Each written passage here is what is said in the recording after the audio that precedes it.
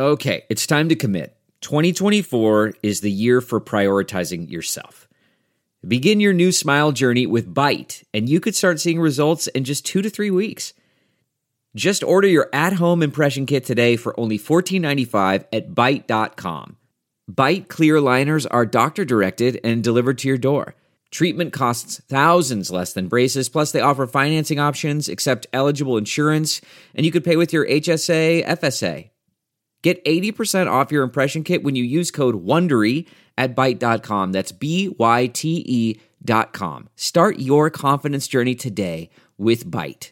Go Steelers! Go Steelers! Say go Steelers! Go Steelers!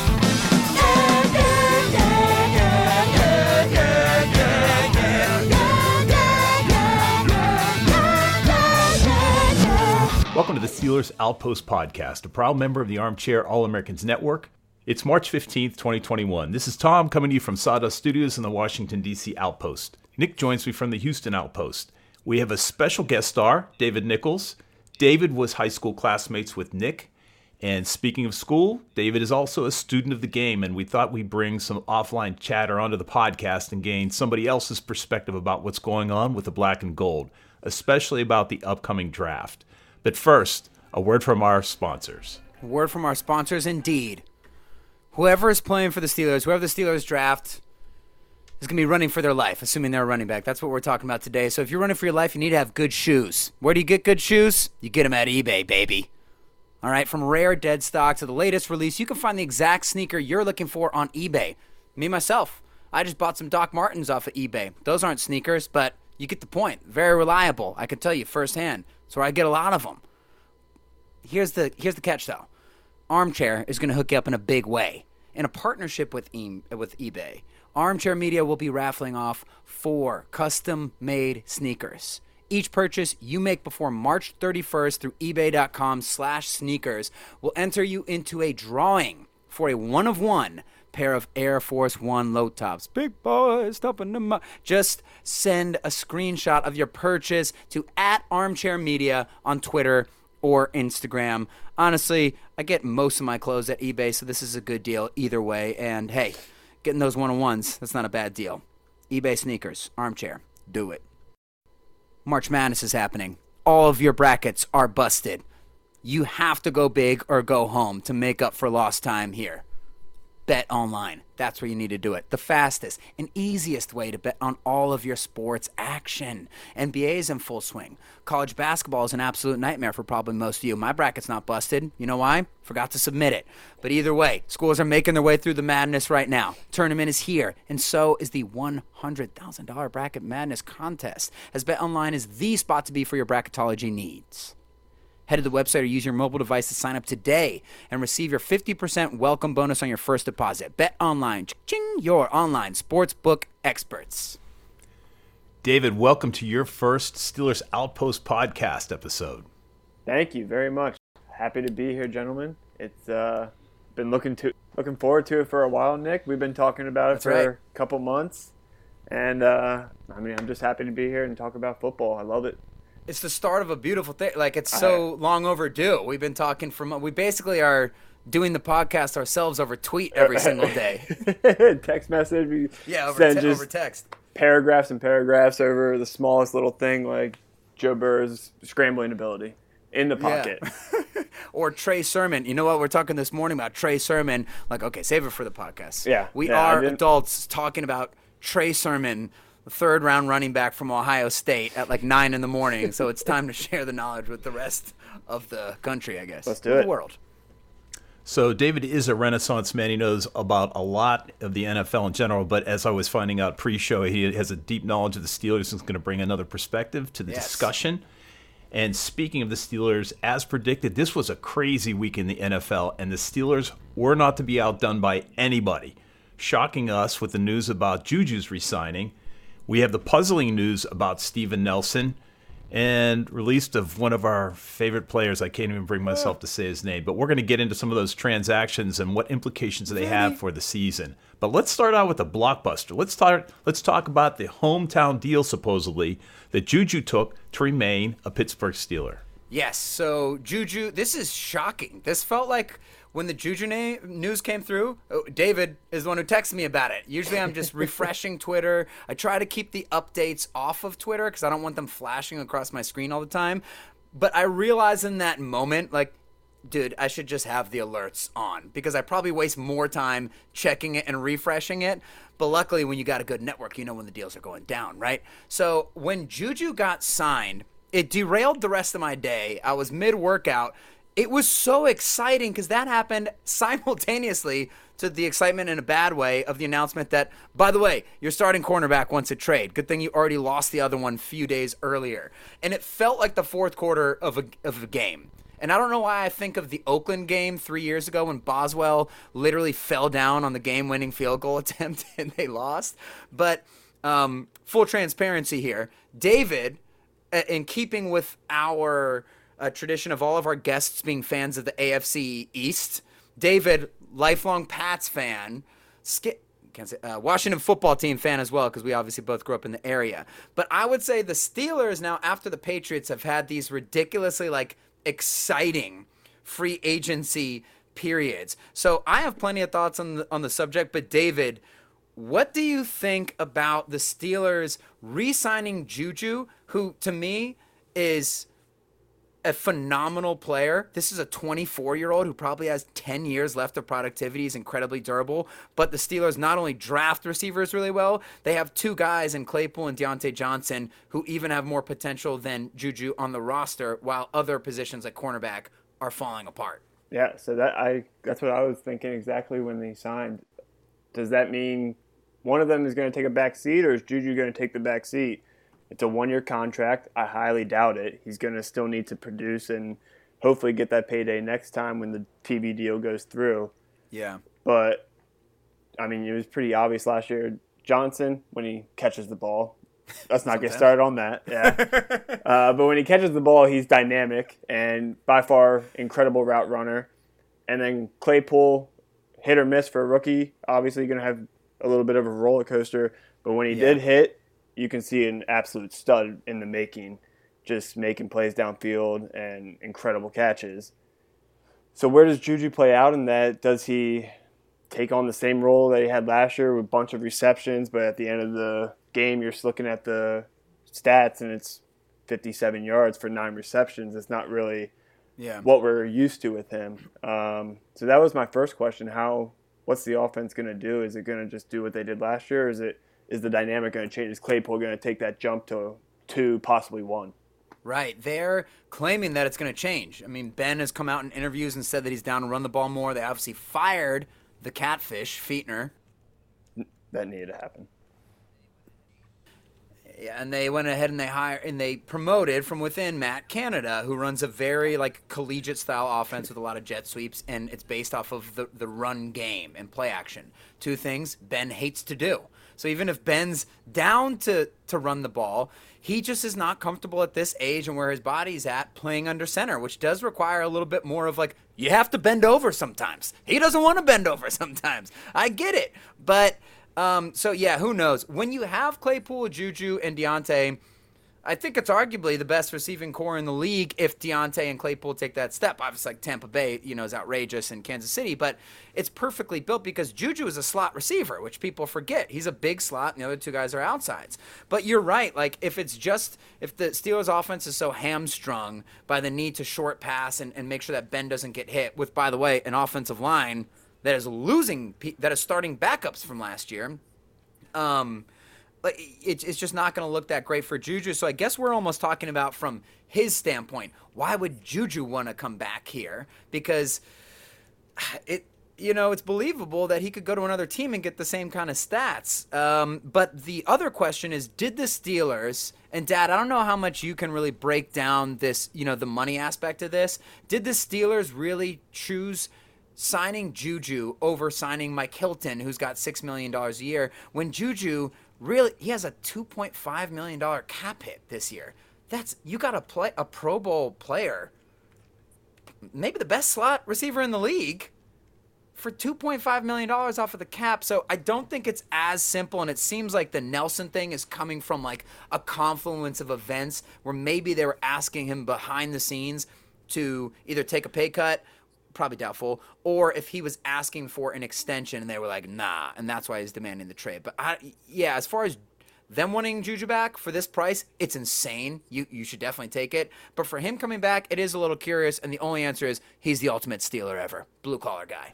You know, and if you step back and look at it, you can't really ascribe intentions from anybody. It's sort of what the market's kind of dried up. One thing, right? I mean, he wasn't going to get $16 million, a number that was being thrown out there. So just in summary, it's a 1-year deal for $8 million with 4 voidable years. We talked about that last week. So $7 million of this is deferred. That is cheap to get a superstar. So no wonder the Steelers went out and got him. We'll talk about how that might offset the ability to keep cornerback later, but that's pretty cheap money for having a proven entity, right? You do that all day long, even if he's catching 5.7 yards, which hopefully they correct. So the out years mean nothing to him. So this is kind of a prove it contract in a way, in anticipation of the cap going up by what? It could be $30 million in 2022, because the NFL just did sign its media contract for, I think, I forget what the number is, but it was along the lines. Well, they could pay off the national debt. That's the idea. There you go. I guess the last thing I'll say on that topic, because it's been talked about ad nauseum, is I think it's a win-win. Juju, like you're pointing out, is Juju only going to catch the ball for 5 yards a play, which is not his fault. You saw they got desperate in the Cleveland game. Oh, we're getting embarrassed. Let's throw the ball downfield. Oh, 158 yards on about 10 catches. Oh, he can still do that. So it's a weird catch for him, but he is in a place that prioritizes him. He's a leader. He's Ben's favorite receiver. You got to think his stats were still fine this past year, just not what you were used to. And for the Steelers, they're convinced that they're loading up for one more run, so you want to bring Ben's favorite receiver back. So I don't know. It is interesting that the Jets or someone else didn't sign him, but maybe he just didn't want him. Were you surprised that when you saw the other teams that were making the offers, there was the Ravens and the Chiefs, that he went to the Steelers again? Because when I saw, the Chiefs almost is a no-brainer to me. If you really want to do 1 year, prove it, go catch balls from Mahomes for a year, and you'll have those stats again. The Ravens, probably not I would go back to Pittsburgh before I go back to Baltimore to go try to get 1 year prove-it deal. Right. But the Ravens were offering, I think, $9 million for the year and then 4 in incentives, so that was the most by far. Yeah, you couldn't offer me $60 million per year to play receiver for the Ravens, but it's just, Juju. When we got Juju, and you realize, how do we keep lucking out with this? Because at the time, Antonio Brown was a cool guy, all right? And you're like, not only do we get the best receivers, but they have these great personalities. And then the AB stuff started going down, and I started telling myself, like, listen, don't let yourself get too close to Juju. You can't get hurt like that again. So you got to stay guarded. I love Juju. But then when he does this, he sticks his middle finger up the nose of the Baltimore Ravens organization. That's amazing. But and it has to endear you. So whatever you think about the construction of the roster, Dad, we were talking about this other day. Steelers fans should just enjoy that he did legitimately take a hometown discount, which is gone in the NFL. That's gone now. And it's even dissuaded by the players union, right? Because you could think like, oh, Brady takes, like, Brady's kind of an exception, right? But even the players union is saying like, hey, you have to take your value because this affects other people's money. So he took a hometown discount. But in regards to the Chiefs thing, if I were just a Juju fan and not a Steelers fan, I'd be pissed. I think it is such a no-brainer to go to the Chiefs. You can say they have other weapons. They throw the ball 60 times a game. They just score way more touchdowns than everybody. You're going to be on national television every other week, and you're going to make much more money. Your stats might even be better than they are in Pittsburgh, honestly. Mm-hmm. Like, he would clean up there. So I guess that's all I have left to say on the Juju thing. And then the Steven Nelson thing, that is crazy. And cornerback is now a possibility for round 1. So Steven Nelson has asked for it to be traded. The Steelers have agreed to it. They're shopping his number around. It seems unlikely to me that in this year of this cap constraint that they're going to be able to come up with the money. He is a $16 million hit, or I'm sorry, a $14 million cap hit to the Steelers this year. Yeah. And I guess you guys are talking about the discussion. retaining Juju disenable, is that the word? Our ability to keep Nelson. I don't think they're anywhere near close. I think that was Juju's number as a little bit more than pocket lint in the scheme of things. Yes, I agree. It is weird that, like, could you have finagled that and something else to get Hilton? At least, like we were saying all year, David, and I don't know how much you really got to watch them play, but I was telling you this all year. Like, I don't know if the Steelers can find a way to get rid of Hayden and Nelson for Hilton and Sutton, but I would do that. If like these guys are 4 to 10 years younger and you lose Hilton and Nelson, I wouldn't say this is the worst disaster that could happen for the Steelers in the offseason, but it's pretty damn bad. At least they got Sutton. Yeah, you were saying that all year. You were high on Hilton and Sutton and kind of worried about what was going to happen at the end of the year. Right? Yeah. You got 1 of 2, but now it looks like you might be down 1 of 3.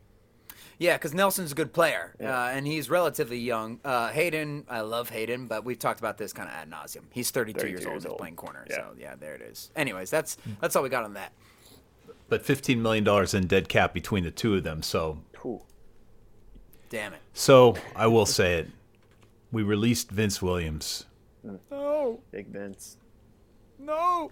I almost cried at his tweet, riding around in the Lamb, just looking at Pitt one more time. I was like, just sign him. Sign him back. Tell him sorry. Tell him to come back. This is one of the greatest Steelers we've ever seen.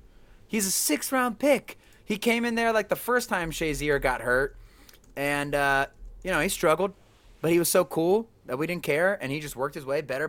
He's just one of those consummate Steelers players. I think he is we've talked about our top 10 Steelers list a little bit. Every once in a while, we refresh that. Vince is always creeping around there for me because he's just got a huge personality. He's such a Steelers player. Like, can he cover? Not really. It's not as bad as people say it is, but not really. But he hits the crap out of people, and he's hilarious. And it just sucks to lose those guys. You know what I'm saying? Yeah, I thought that was he's not the Pro Bowl player that like you worry about when they leave, but as far as the heart and soul of that defense, even if he's not on there in 3rd down, he's still from the sideline the heart and soul of that defense. So I was surprised to see him be released. Absolutely. Yeah, I thought him and Hayden would be the obvious ones to go. Another guy like Hayden, one of the most lovable guys, but you would think the Vince makes sense. The wrench that we got this offseason is the Hayden thing, and that is what it is. I think maybe it's also a sign that, first off, Nelson saves them more money off the cap, getting rid of him instead of Hayden. So maybe their plan the whole offseason was to get rid of one of these guys, and they chose the 28-year-old or whatever over the 32-year-old. So we said at the beginning of this offseason, Dad, I think we have a checklist at the bottom of all of our scripts right now, right? We have right after the last game, in the anger of being embarrassed by a team's that mascot is feces. A poop team knocked us out of the damn playoffs, and we were angry, and we wanted answers, and we made a list. What do you need to do? Okay, cut bait with beloved veterans to keep this insane young talent. What kind of grade do we give them right now? Maybe a C, to be honest with you. So something to still monitor. We will actually refer back to our predictions there. But yeah, Vince is gone. That sucks. But another big personality, Zach Banner, man who started 1 quarter in his NFL career, is getting paid big money to play tackle for the Steelers. Sometimes it's better to be lucky than good. Well, he didn't have any tape this year, so you can't say it was because of my play. Well, you did have the video doing the flash dance. That's true. He's Did you hilarious. see that? Yeah. No, he's the I think man. that's He's got a probably great going big back. personality. Hey, I'm not saying he's going to be good or bad, but just all the rumblings in Pittsburgh is that first round could be running back, and now you got to assume corner. And the more I think about it, I do not know how you can take any position but tackle. There's so many available, and you're starting 2 question mark guys, and you don't have anybody behind them. So this is a massive roll of the dice on Banner. And I guess to sort of tie this first section of the podcast up, like, they really are trying to win the Super Bowl this year. Like, how else could you explain them re-signing Juju, who of course makes your team way better this year, but there's weird things there. Now maybe they get out of it, because my thought has always been like, don't sign him long term, because you're going to need to sign Deontay and Claypool long term at some point, and I'd rather gamble on them. But you're signing him, you're keeping Hayden. Is he going to be good through the whole year? I don't even know. And Banner, you're just rolling the dice on a guy you really like who has no tape, as you said. Hey, so I was totally off on the defensive line. They did not bring back Danny McCullers. They re-signed Chris Wormley. So Tyson Alualu goes back home, and Chris Wormley is next man up. Yeah. Okay. And so I'm just going to speed through the rest of the little signings here so we can get to the meat. We can talk about running backs. Everyone else has heard. Obviously, we signed B.J. Finney, a huge signing for the Steelers to get a swing tackle guard who played really well for them before basically wandering the desert for 1 year. And then the Steelers signed Detroit linebacker Miles Killebrew. All right, that's a top name right there. Pretty good. This is like a top 10 special teams kind of guy, which is unfortunate because I think he's been top 10 in top 5 in special teams tackles like 2 years in a row. He can't play defense. He couldn't even do it in Detroit, so he's definitely not doing it here. We just hope that the Steelers don't lose Jordan Dangerfield, who's been another one of those guys. David, you've watched the best one ever, Matthew Slater in New England, the special teams hero. How valuable do you think that those type of signings are to get like the straight up, this is a guy who's going to make tackles on the punt and kick team? I think having those guys is huge. And they signed their second guy maybe 2 years ago. The Ravens were in a cap crunch and they dropped Justin Bethel like halfway through the year. Bill probably woke up at 4 a.m. to make that signing because he loves those guys.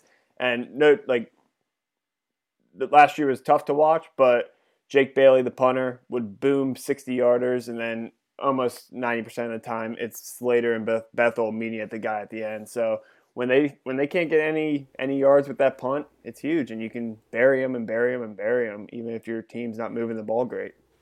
Yeah. Yeah, because you make them when we watched the Killer Bees, it was brutal because the casual football fan doesn't realize, like, oh, look at all these pieces. Why aren't the numbers there? And if you watch the Steelers, you realize if they don't drive 85 yards, there's not going to be a touchdown because the defense was so bad. If you look at their average starting field position, you can probably go back now, look at NFL Jesus. Like, it was terrible. And so you have to make an 80-yard drive to win every time, whether as you watch the Tampa Bay Buccaneers play the Super Bowl or play in the NFC Championship game, all they got to do is go 50 to 60 yards every time. And so the Steelers have an issue with their punter who's wildly inconsistent, Barry, right? But what this Killebrew thing does is if you can retain Jordan Dangerfield, you also get the biggest signing of the past 2 years. The Steelers have Derek Watt, who makes almost as much money as friggin' Mike Hilton is making right now. But you better make some damn tackles this year, Derek Watt. You piece of garbage. We don't have the silver bullet anymore, but we have Derek Watt. But he is another top 10, and I'm not throwing around the word top 10. Like, he was a top 5, top 10 special teams guy. Like, the Steelers have just found all these guys and gotten them onto one team, along with Ray McLeod, who I think is one of the 3 best return specialists in the entire league right now. The numbers would bear that out. I think he was second last year to Cordero Patterson.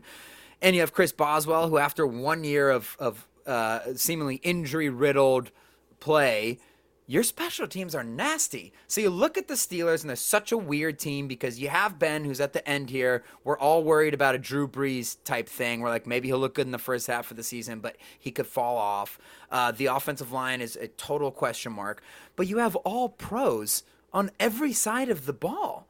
And if you have a special teams with Killebrew, Dangerfield, Watt, a bunch of these other dudes who are out there, Ulysses Gilbert, like you said, that makes a massive difference with those 12 plays a game or whatever it happens to be. So I think that that's a pretty great signing. We got Joe Haig from the Tampa Bay Buccaneers. Everybody, he's the guy who dropped the pass, and the fat guy who dropped the pass in the Super Bowl. He's not good. But I guess you need to bring in some he plays tackle, center, and guard, which I think John Ledyard said on Twitter, like, yeah, it's not a good sign. You shouldn't play all 3. He's not great at any of them, but he'll play them all. And he will try. He almost got that ball. So, Yep. Interestingly, he came out of that powerhouse that we're starting to look at all the time, North Dakota State. Yeah, we're looking at the Wentz's center. Offensive line. Have you heard of that center from North Dakota State yet, David? I'm going to dive into him soon, but the Steelers avoided Trey Lance, and they're looking at the center. I actually have not seen any on him. I've just been focused on Trey Lance, but Damn it. We'll go over that later. all right. All right, we're going to get into the running backs here in a second, but first, a word from our sponsor. Bet online, baby. Let's make some money. The fastest and easiest way to bet on all your sports action. I might put some money down that the Steelers are taking Najee no matter what in round 1. Whether it's right, whether it's wrong, the Steelers are like, we found Le'Veon Bell. I don't care what it takes. Can we trade somebody else for this draft pick? No. You're already picking at 24. How about this? We'll give you DeCastro. We're the NFL. We're not a team. We can't take on players. You take DeCastro. We're taking Najee. And I'm taking money from the bank from Bet Online on that prop bet. March Madness, well, almost over by the time you hear this, but get in on the action. Bet Online, the best place to bet. Ching, your online sportsbook experts. Use that code ARMCHAIR to get that 50% welcome bonus. Ching. eBay sneakers, from rare dead stock to the latest release, you can find the exact sneaker you're looking for on eBay. As the original sneaker marketplace, eBay is the place to go to cop the pair you've been eyeing.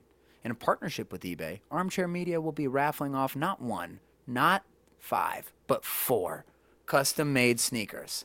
Every purchase you make before March 31st through ebay.com/sneakers will enter you into a drawing for a 1-of-1 pair of Air Force One low tops. Big boys stumping. Just send a screenshot of your purchase to @ArmchairMedia on Twitter or Instagram. Go buy some sneakers. eBay. Hey, so 2 weeks ago, we started our analysis of the draft class. We started off lunch by looking at offensive tackles. This week, we are looking at a little more of a sexy position, the running backs. Yes, so David, this is one of the big reasons why we brought you here. You have trained countless running backs in your mind, in my mind, over the years, and we know what to look for. So I want to basically hand a lot of I have full scouting reports, pages long, paragraphs even. But I want to cue you up with a few of these running backs. You let me know what you think. I'll give it back to you. Dad, same thing. This is how we talk about running backs. But the first one we have to talk about, do we start with Najee? I think we have to. You have to. We have to. We're not going to make the people wait. So Najee Harris, Prize jewel, running back, Alabama, 6'2", 230 pounds, exactly in the Steelers' measurables. What do you see when you watch Najee Harris? Power. He's what I like to see, like I said in the beginning, I think that was off recording, but every year he's just gotten better. Freshman year, he had so much hype coming out. He's going to be the next AP. He's going to be this and that. And obviously with the talent at Alabama, you don't start freshman year, but he still got playing time freshman year. He looked a little stiff then. Sophomore year, kind of shared duties a little bit still with all the talent that they have. But last year he comes in, and this year he just looks like I'm the lead dog. No one's really touching this. They don't have a second guy pretty much.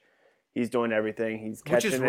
Which is rare. They always have two first-round running backs. Exactly. And so when they give this guy all the snaps, it says a lot. Yeah, it says a lot. And I'm sure they do have a guy, and he'll plug in next year and be a stud too.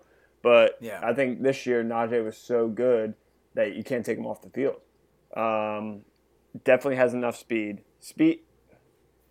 When we talk about speed, I mean, I'm not looking for the guy that's going to hit the 80-yard touchdown. That's pretty rare in the NFL. Agreed. If you have one that they're going to have 4 of those for 80 yards throughout the season, give me the guy that does it 50 yards for 10 times during the season. I want that guy, and Najee can do that easily. We were talking a little bit this morning, kind of just popped to me.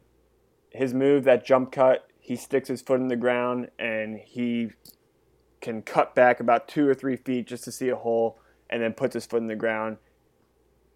I might get killed for this, but it reminds me of Adrian Peterson. At Oklahoma, he does the same thing. He does the jump cut. AP's going to break away a little bit more. Najee might get caught from behind, but he's going to do the jump cut. He's going to hit that hole, and then good luck getting him down with one person.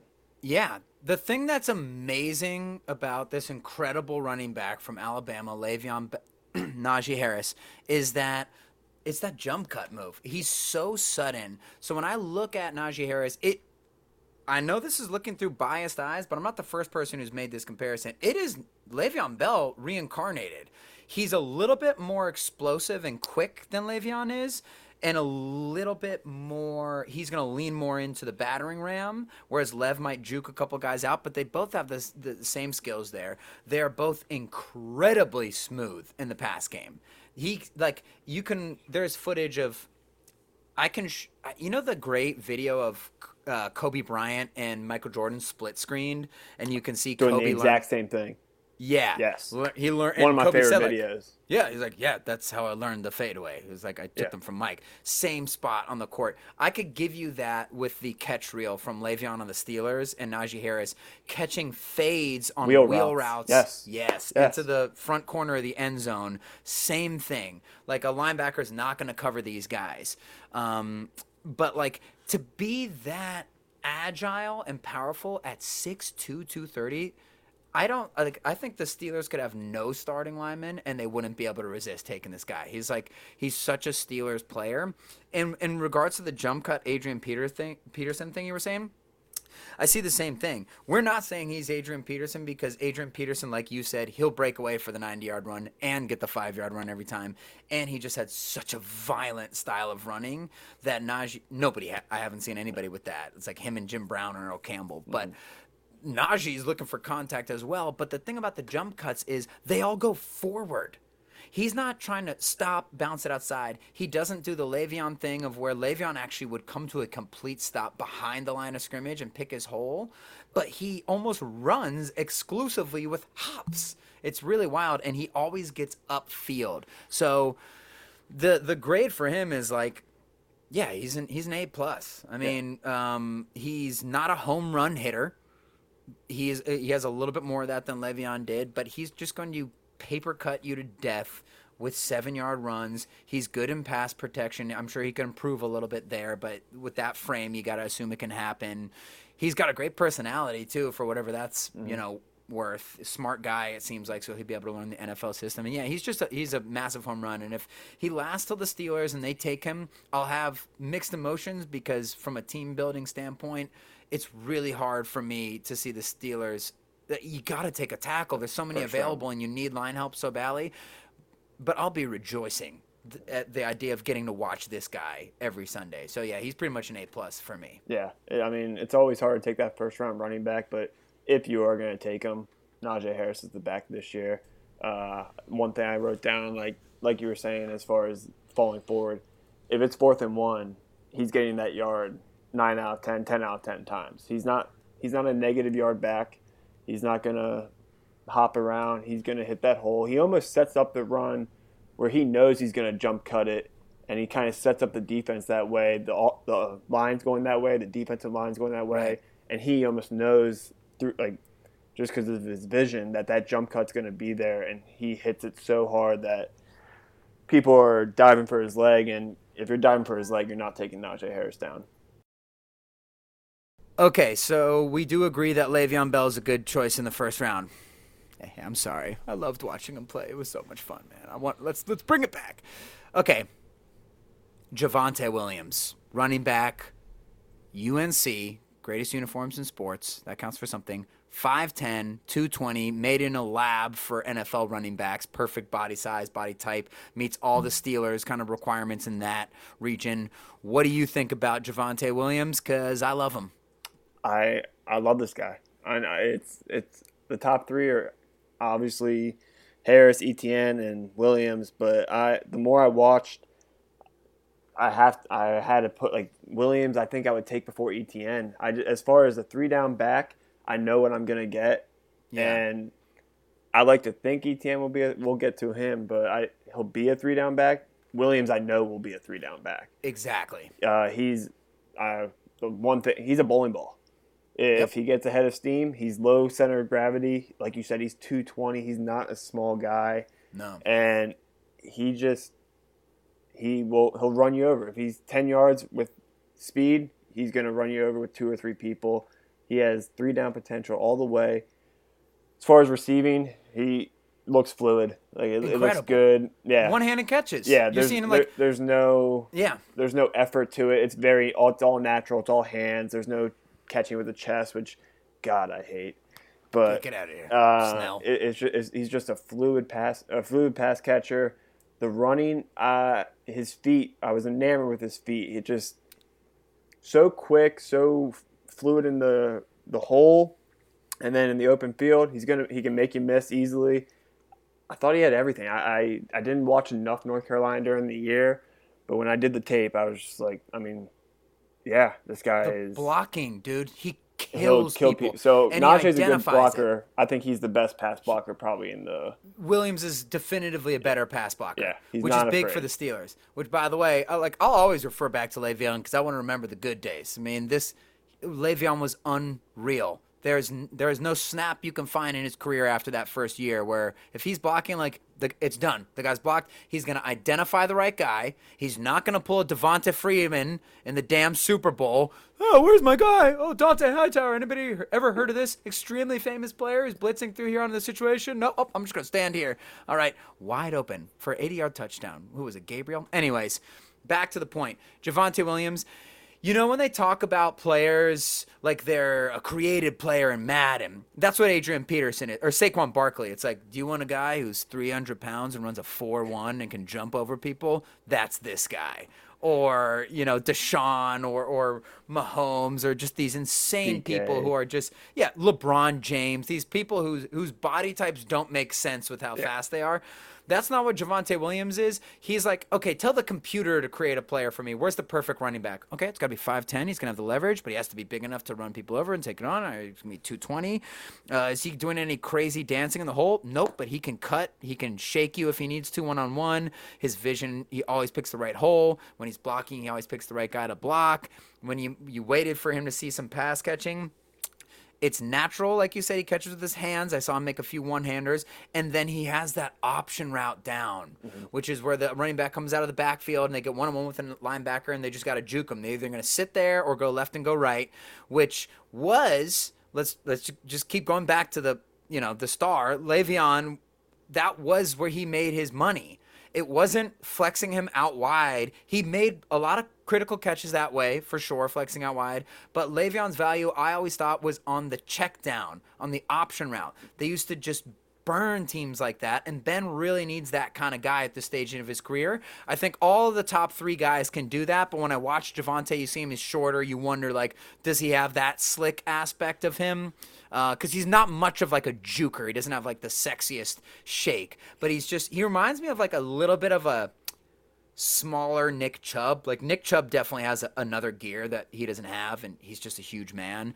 But it is it's not sexy, but man, it's just it's effective. So that's what I think we agree on Javonte Williams. Awesome all-around running back. If they took him in the first, again, same opinion. You should take a tackle, but that's a first-round day one starter to me as well. Okay, so the next guy, Travis Etienne.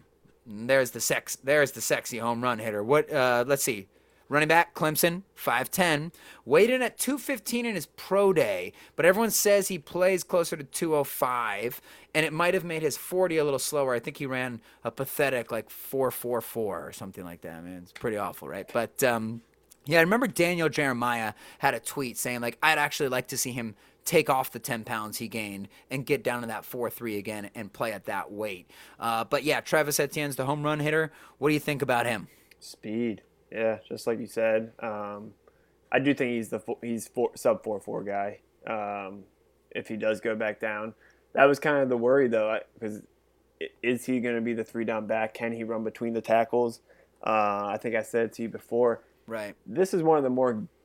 Clemson is a powerhouse, but as far as powerhouse, it's a gimmicky offense. It is not a pro-style offense. The holes that this guy is running through, I could walk through and still get 10 yards. So that you kind of have, it's just in the back of my head, this dude is a home run guy. The hole's there, it's a huge hole, but then you look up and he's 60 yards down the field, smoking everyone that he just went by. Yeah. But I couldn't get over, God, I mean, it's a sweep to the right, it's a sweep to the left, it's a go out to the right, he puts his foot in, HB counter back to the left, so the entire play is going to the right, but he's now running to the left.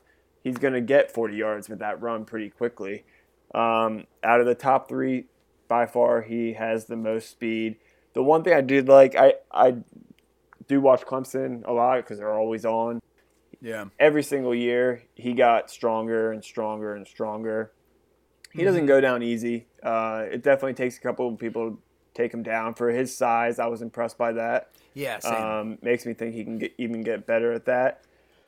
One negative definitely on him that came up, he got stopped by Notre Dame pretty easily. And then he does, out of the top 3, I think he has the worst with ball security.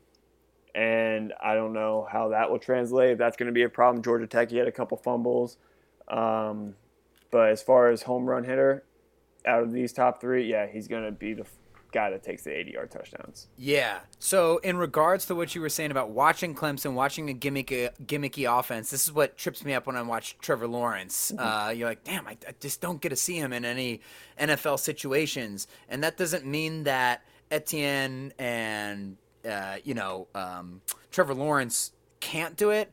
It just sucks that you don't get to see it. Because we mentioned Joe Burrow earlier. We love talking about Joe Burrow as a prospect, and so does P. Butch, Dad. We always talk about Burrow. Like, he's the rare case where you get to watch an elite prospect play elite SEC competition every week, but Joe Burrow didn't have a great offensive line. So when you watch Tua, it's like you get to see him watch. He plays against elite competition, but I don't ever see him under pressure.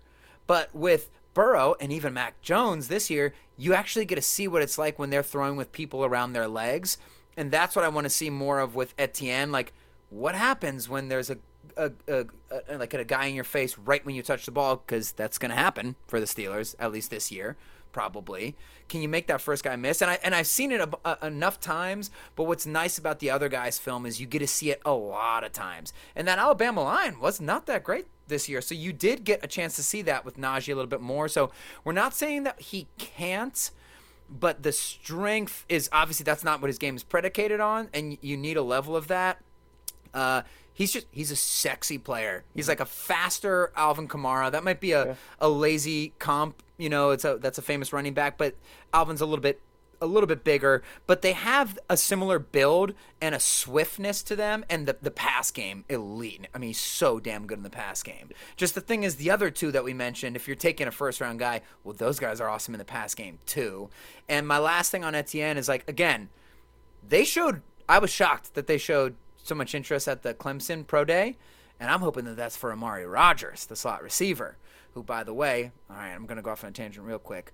This is a preview for Amari Rodgers. He plays for Clemson, but I got to see him in NFL situations because he catches the ball, and then I get to see him go one-on-one with a person a lot of the time. But the Steelers were very interested. They sent the house to the Clemson Pro Day. And you don't know if it's for Etienne, but you know they're looking at him. It just doesn't seem like a back the Steelers would know how to take advantage of. And I know that it might be right for Matt Canada's offense, a speed offense like that, but I don't trust that they would know how to use him. But he could go to the Rams and be a superstar, So if they take him, I'm psyched for a superstar player like that, but out of the 3 guys up there, I would take him last if I was the Pittsburgh Steelers, at least. Okay, next guy. Now we're gonna do 2. We'll kind of speed up here as we get through the end, but honestly, we got a little time. We got 3 more guys we want to look at. So we have 2, maybe second, early third round guys, and Michael Carter, who's another UNC running back. Every once in a while, you see these guys come in 2s. From the same school, so it's not that weird. You got Michael Carter, and you got, I believe this is your love. This is your crush, right? I was going to say love child, but that's actually when you have a child with someone else. I don't think that's really what happened here. Kenneth Gainwell from Memphis, extremely intriguing prospect. And then the last guy we'll look at, who's probably a slight tick below them, will be Trey Sermon from Ohio State. So let's go ahead and start with Kenneth Gainwell, running back from Memphis.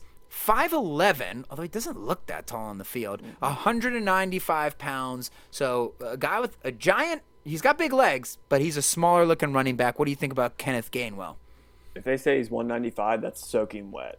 Yeah. He's a small guy. He's not big, but he's explosive. And I mean, he's last year, Antonio Gibson, him and Gainwell kind of split carries Washington a little bit. Started running back. Star. We've seen what Antonio Gibson can do. That definitely translated. Gibson's a little bigger than Gainwell, but just watching some of the games and you see these stat lines, and I think I texted you, one of them, the dude had like 10 receptions for 200 yards receiving, and then he had 100 yards rushing. Those are crazy numbers. I don't care where you play. Oh yeah, he's NFL's like. He's going to break big plays in the NFL. He's going to break big plays in the NFL. He's going to be a problem. I wrote here, he's like at the end of the game, you look, this dude had 10 carries, 65 yards, 6 receptions for 70.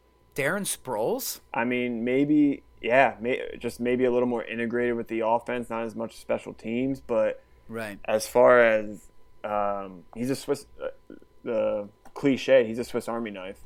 Right. Now, with him, though, I do think it's very important where he goes. Totally. Not every team will know how to use a player like this, and you would hate to see him go to waste.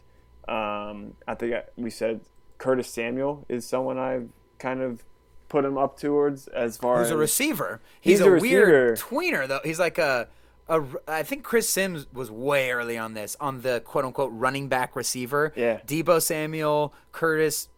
Wait, Deebo Samuel?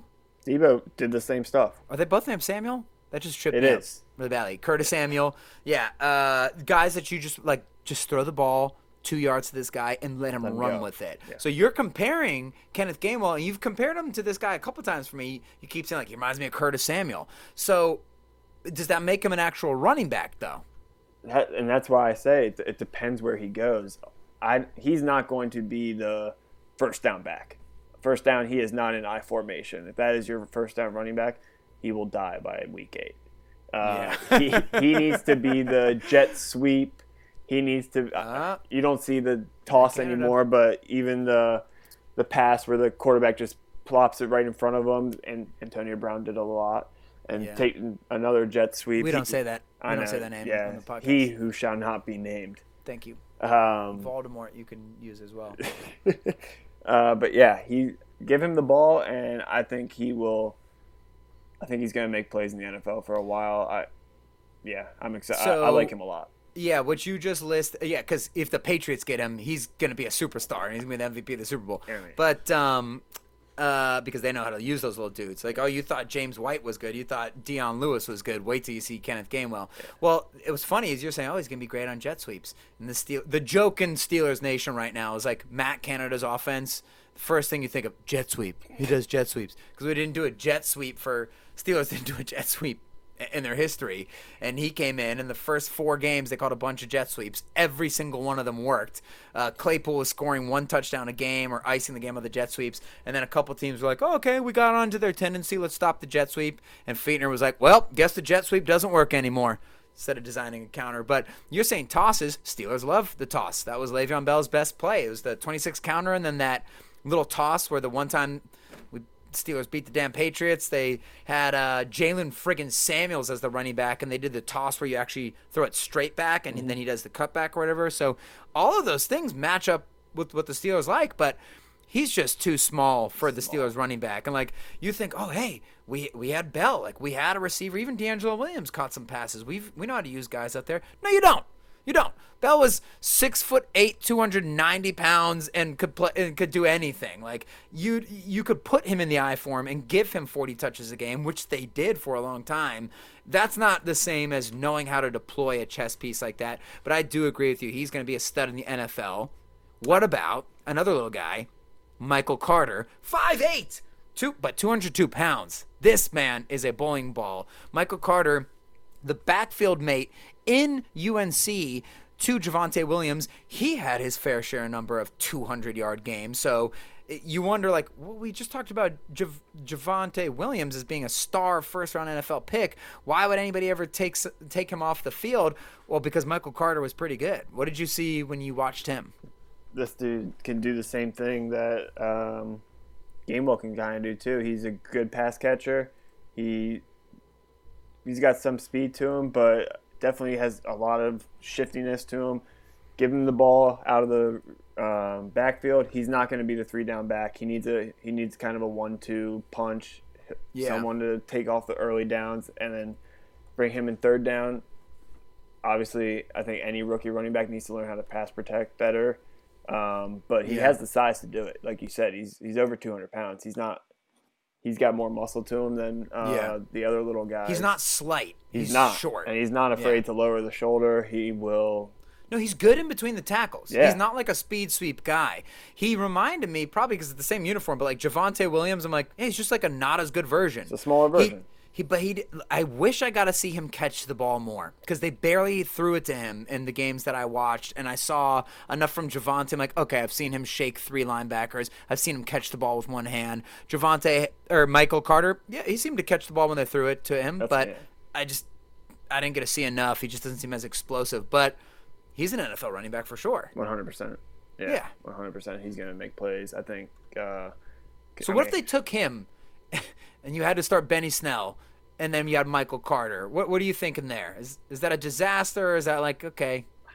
I know you don't like Benny Snell. I don't think I would go the other way. I would rather find someone who replaces Benny Snell, and then maybe Benny Snell is the second guy. Bruiser. I don't want him being the first one. I'd rather take someone who maybe could take a little pressure off him being the guy, and not 50-50, but 60-40 or something. Well, Carter's also a kick returner too, so he does have he broke some long runs. So that's what's nice about him. Yeah. But I don't see the Steelers doing that. I mean, 5'8", 202 pounds, like you said. It just doesn't seem like the greatest fit because, like what we said, well, where does he fit? If he's not the 3-down back, do you really want to shuffle him with Benny Snell? Tomlin loves Benny Snell, so maybe. But if they took him, I would think, hey, cool, you got a really good NFL running back. I just don't think that's quite the best fit. And just for reference, like Etienne, Javonte Williams, and Najee, like we said, those are first-round guys. If not, they're going in the first 10 picks of the second round. I see some people mocking Javonte Williams to the Steelers at 55. I'm like, wow. If that happened, we're popping a bottle because that guy's a first-round running back. And then these other guys, Carter and Gainwell, they could go anywhere from 2 to 3. 4. I mean, does Carter go all the way to 4? Maybe Carter could go all the way to 4. And maybe if you got him there, that'd be great value. But this last guy, Trey Sermon, it got to be like a third-round pick or something like that, right? This is the Ohio State running back, 6 foot, 220 pounds, perfectly matches the Steelers' athletic profile. I can't remember, was he a senior or not? The Steelers really like to take juniors. I know he was a senior, so that's the one thing that takes him out of the equation there. But what do you think about when you watch Trey Sermon from Ohio State? So obviously he got on everyone's radar with the playoff run that he had. It remind you of like the Zeke run back in the day when it was insane. He has a nasty stiff arm. He started his career in Oklahoma. I think they just had too much talent, and then when Hurts was there, they went with the other guy, and Sermon kind of took a back seat, so that's why he transferred to Ohio State. He's got nasty stiff arm. He's not going to wow you with speed. He probably won't break the long runs, more like Le'Veon, where he'll get those 15 to 20 yards. But as far as like hip strength, and like so many times the guys would go try to make the tackle and his legs are flaring up and everything, but he's still staying on his feet. He's got incredible balance. He's just hard to bring down on that first contact. And if he gets a little speed, people are holding on for all their might, trying to just not let go, because he's not going to go down with some wimpy tackler. Absolutely not. He's a north-south runner. He's not going to do the east-west. He's, to me, a black and white kind of cut and dry. This is what you're going to get. He's going to get the yards, and if the Steelers could get him in the third round, I think that's a fantastic fit. This is the guy, to me, honestly. Like, this is who the Steelers should draft. And if they could do it in the third round, I think you have your starting running back. We talked about Javonte Williams being like if create a player, if Madden created the running back for you. That's what this guy is, just less sexy. He doesn't remind me of James Conner in their playing style, but what I've always said about James Conner is like, jack of all trades, master of none. He can catch, he can block, he can run, he can get tough yards, he can break off a 40, 50-yard run from time to time. It's just not sexy. Like, Connor's not a sexy player. He picked up some dancing, I think, from playing behind Le'Veon, that sometimes I wish he would get out of his game, James Conner, because he doesn't have the acceleration to take advantage of it. But that's what Trey Sermon is. You're right. It's like a black and white, Like, this is an NFL running back. He's north and south. He's not a finesse guy. He's not going to juke guys out. He's not going to – he does try to – it's funny is when you watch Najee, he'll get caught in the – like, people swarm on him in the backfield. Like, I'm just going to jump over you. Boom, 50 yards. Trey Sermon tries to jump over people, and every time I've seen him try, he jumps high enough to do it, but he doesn't time it up, so he actually gets tackled. But it's like, it doesn't look bad, but you didn't clear him. So that, like, he's a slasher. He's a prototypical slasher. By the way, has never surpassed 200 carries in a season. So, and that's not necessarily a result of performance. That's just what it is. I mean, he played with Justin Fields, and then Oklahoma only runs it 4 times a game. So he's very fresh. And the Steelers and Mike Tomlin prefer a bell cow running back. This guy can do that for you. He's already an upgrade over James Conner. He's just a little bit faster. And he's obviously an upgrade over the other guys on the roster. Great forward lean and contact balance. Decisive in the hole. He's just a running back's running back. He's not a sexy guy, but he does not fumble. Hands seem fine. Only downsides to this guy besides, like, yeah, I mean, sure as hell I ain't taking him in the second round, but I didn't get to see him in pass protection or at all, and I didn't get to see him in many receiving situations, and I didn't get a good feel for his vision either. It seems good, but Ohio State isn't as bad as Clemson with this, but there's some big holes there. Yeah. But like you said, he's gonna, if someone gets their arms around him, he's gonna drag the guy. He's not gonna get knocked back. And this guy just seems like exactly what the Steelers are looking for at running back. And since I don't think they should go running back in the first round, this to me is the best value because Gainwell and Carter, they're too small for what the Steelers want. And Trey Sermon checks all the boxes. We were gonna talk about Chuba Hubbard and Kylan. What's the other guy? There's a guy from Oklahoma or something like that. Kylan Hill, from Hill from Texas A&M. And Texas A&M. All those guys are going to be like, well, just don't even draft. Don't waste a draft pick on a running back there. You already have those guys with McFarland and Snell and whoever else you're going to pick up. The goal for the Steelers is to reestablish the running game. To me, Trey Sermon is the guy they should really target in the draft. Mid-round draft pick. If you have to get him in 3, I'm cool with that, but the corner is a major need, tight end if it falls to you, and of course the offensive line. So either way, I guess my final thoughts there, if you take one of the sexy guys in the first round, like, I'm not going to complain. Do I think it's the right answer? No. But could they prove me wrong? For sure. But this guy seems like the best value to me. Yeah, I agree.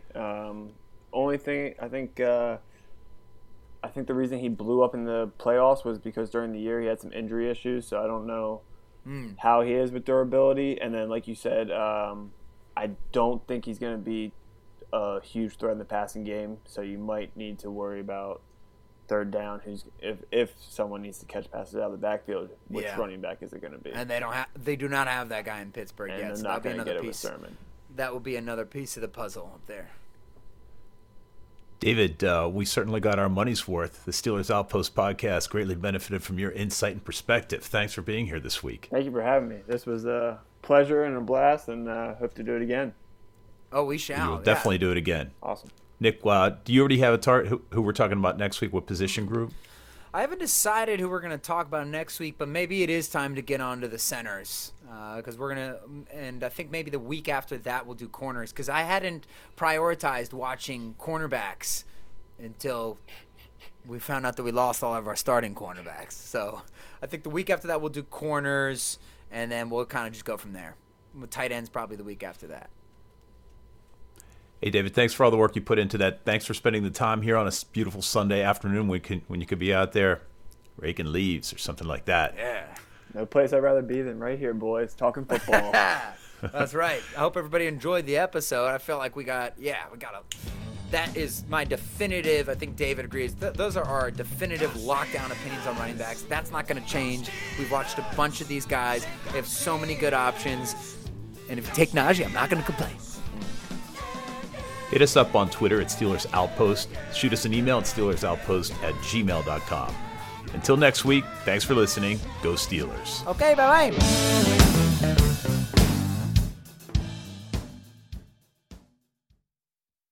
There's no distance too far for the perfect trip.